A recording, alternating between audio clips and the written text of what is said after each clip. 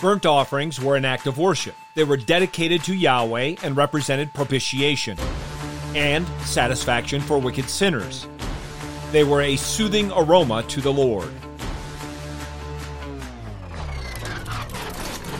Let me hear you! Going loud! A1, A2, A3. Please.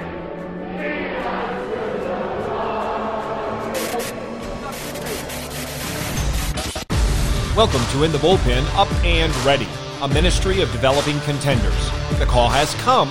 You need to get up and ready now. And look who's coming up. High fly ball into right field. She is gone! The 8 people saved from the flood, Noah and his wife, along with his 3 sons and their wives, they were on the ark for over a year. God Almighty told Noah to build the ark. And the one full of grace and mercy then commanded the 8 to enter into the ark with the animals, 2 by 2, male and female. After all were safely inside, the rains came for 40 days and 40 nights. The floodgates were opened, and all the high mountains everywhere under the heavens were covered. Judgment came, and only those in the ark survived. When the flood subsided, when the land became dry, God spoke, and he told Noah that they should all go out of the ark.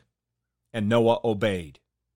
Hear now God's word in Genesis chapter 8, verses 20 through 22. Then Noah built an altar to the Lord, and took of every clean animal and of every clean bird, and offered burnt offerings on the altar. The Lord smelled the soothing aroma, and the Lord said to himself, I will never again curse the ground on account of man. For the intent of man's heart is evil from his youth, and I will never again destroy every living thing as I have done. While the earth remains, seed time and harvest, and cold and heat, and summer and winter, and day and night shall not cease. Don't miss the fact that the first thing Noah did after being saved from the flood and getting off the ark was to worship Father, Son, and Holy Spirit. He offered burnt offerings on the altar, taking every clean animal and bird to do so. This was an act of grateful worship unto the Lord, who spared Noah and his family from judgment. Now, this is the first time in Scripture we read of an altar and burnt offering. But if you know the Bible at all, you know that it is far from the last time. Salvation by God leads immediately to and consistently to the worship of him. Yahweh received this offering. He received it as a soothing aroma, and then he made a promise that he would never again destroy every living thing with a flood. And he made this promise despite also saying that the intent of man's heart is evil from his youth. There's another promise connected to this one. The Lord promises to preserve the earth. And he gives the covenant sign of this promise, the promise between him and all of creation, the rainbow, in Genesis chapter 9.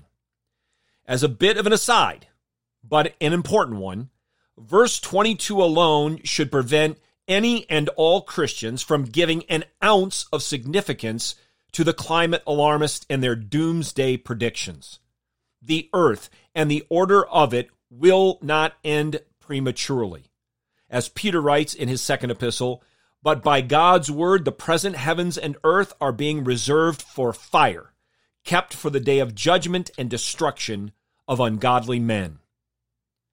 Just as those in the ark were the only souls saved from the judgment of God that came through the flood, only those who are in Christ, the one who gave himself up for us, an offering and sacrifice to God as a fragrant aroma, will be saved from the final judgment to come.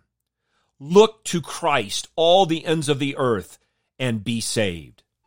Get your eyes up, fixed on Jesus, the author and perfecter of faith, and be ready to deny yourself, take up your cross, and follow him.